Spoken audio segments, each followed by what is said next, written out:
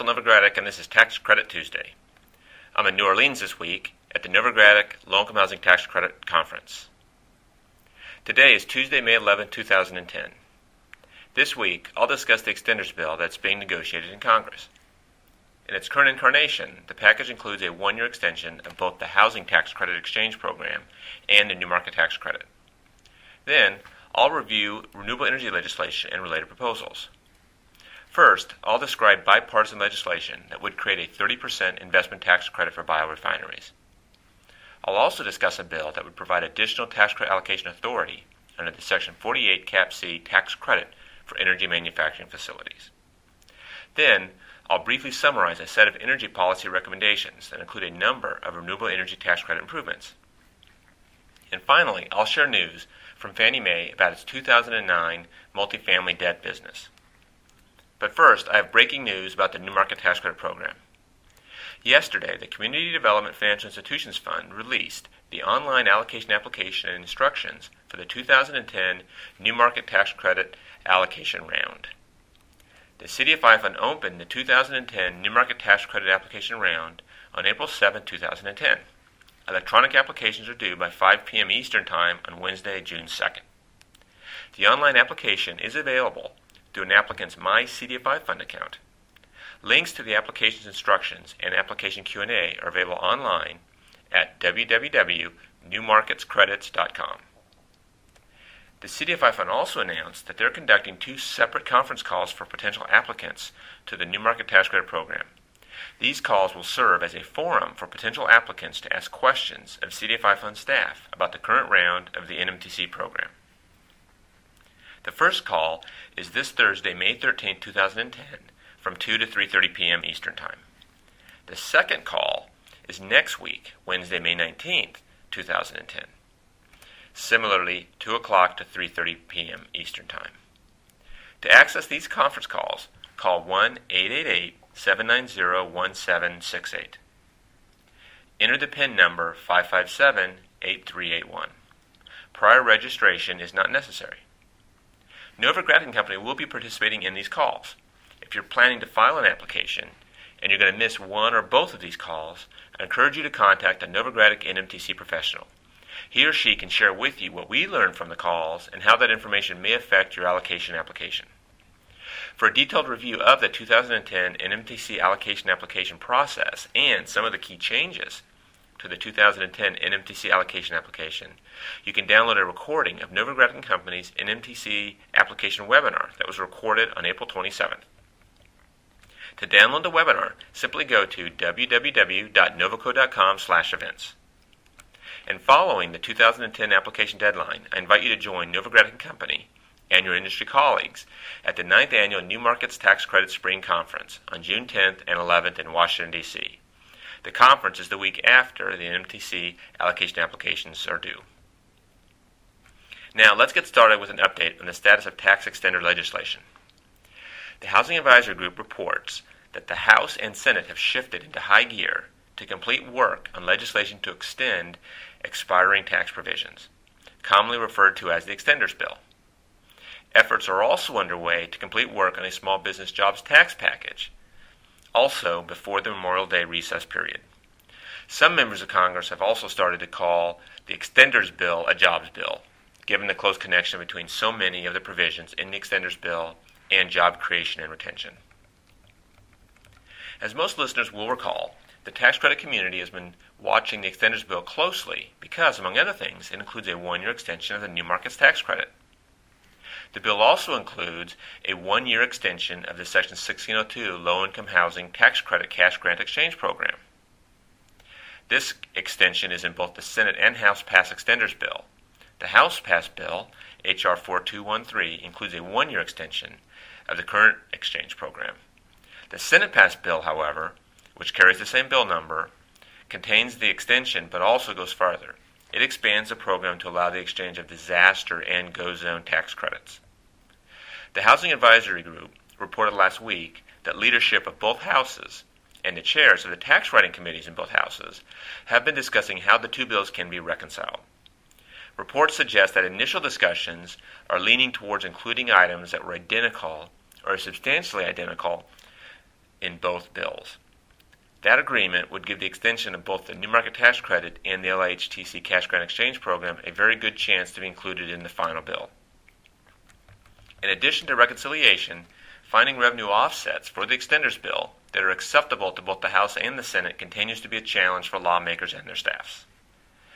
On its blog last week, the National Council of State Housing Agencies reported that although there is broad support within the committees for the exchange program extension, and there's general comfort on the part of Ways and Means Committee leaders with the disaster credit exchange expansion provision, their success in identifying acceptable revenue offsets will drive the final bill's overall size and what provisions can be included.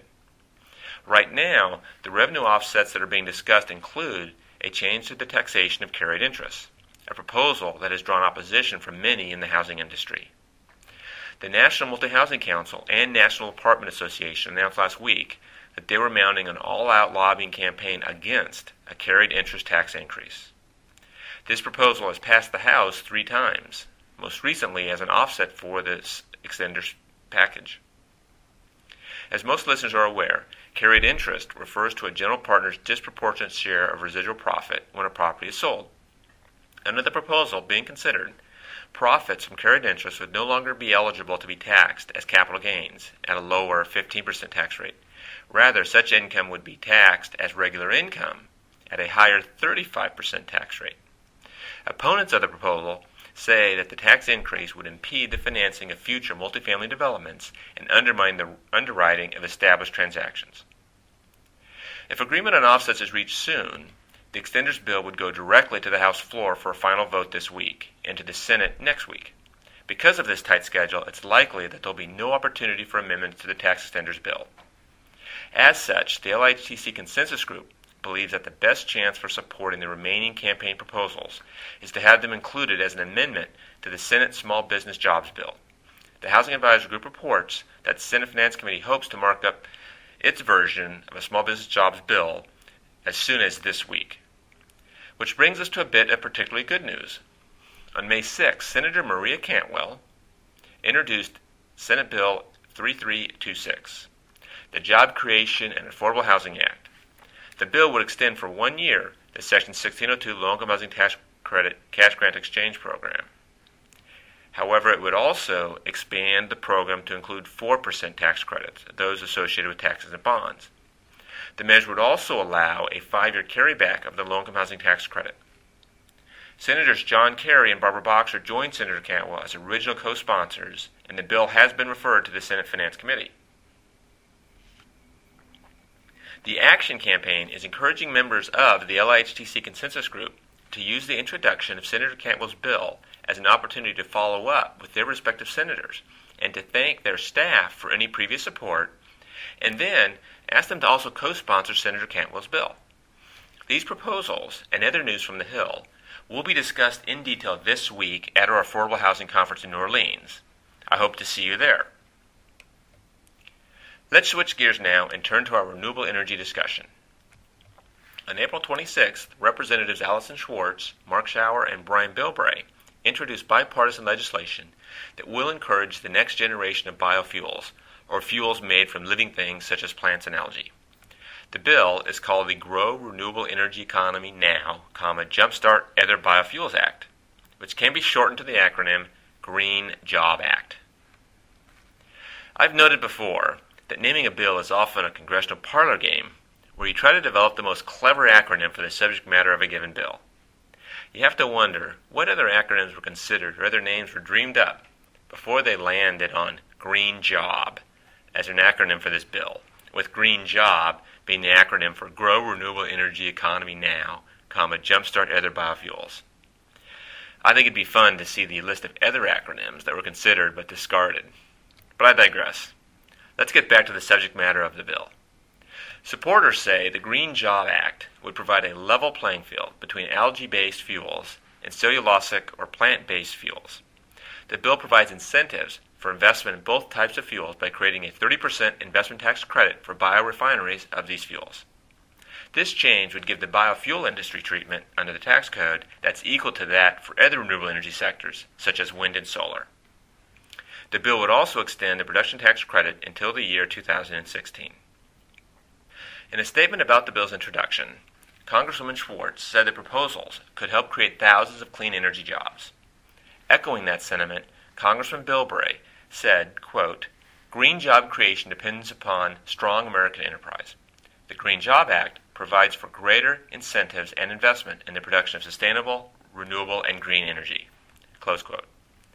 Also on the renewable energy front, on May 6, Senators Sherrod Brown, Charles Schumer, Jeff Merkley, Robert Casey, and Kay Hagan introduced legislation to expand and improve the Advanced Energy Manufacturing Tax Credit Program, also called the Section 48 CAP-C program. The 48 CAP-C program was authorized by the Recovery Act, and it provides a 30% credit for domestic companies for investments in new, expanded, or re-equipped clean energy manufacturing projects. The program is aimed at expanding America's renewable energy manufacturing capacity. Senator Sherrod's bill is S-3324, a Security and Energy Manufacturing Act, or SEAM Act. This is the companion bill to H.R. 5041, which was introduced in the House by Congressman Phil Hare on April 15th. The SEAM Act would provide an additional $5 billion for the Advanced Energy Manufacturing Tax Credit Program that provides a 30% tax credit for the creation of new manufacturing facilities. The bill would also amend the original program to prioritize facilities that manufacture, rather than just assemble, clean energy components.